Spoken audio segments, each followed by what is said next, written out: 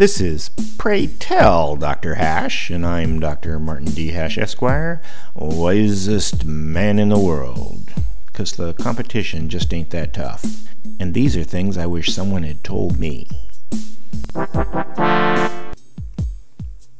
Today's topic, marriage penalty.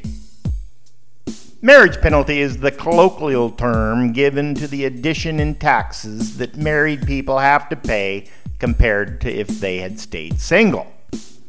Over the decades, the marriage penalty has come and gone, depending on which voting bloc was most powerful, single people or married people. Though the Trump tax changes have reduced it, there is still a marriage penalty on federal income taxes for low-income earning couples.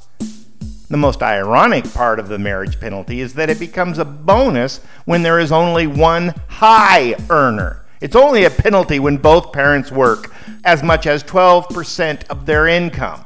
It's even worse for low earners who may lose their earned income tax credit when they get married and their spouse's additional low income pushes them out of eligibility.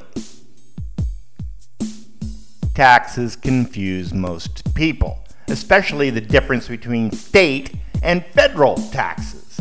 Because some states, such as Washington, don't have income taxes, and some states, like Oregon, make sure there is no marriage penalty, many people mistakenly believe there isn't one.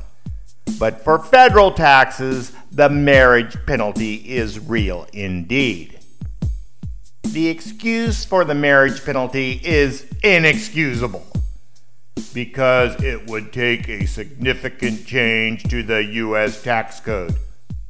As if it's never happened before, or that all of the other big changes to save the rich money aren't significant enough. There is also the bizarre filing option of married filing separately, where married couples are penalized even more. What? They can make the penalty worse, but they can't make it better? It should be indisputable that married people should only receive benefits from their commitment to one another, never a penalty. How do the ultra-rich get special capital gains tax rates, but poor working couples get shafted? For more, see my website at martinhash.com.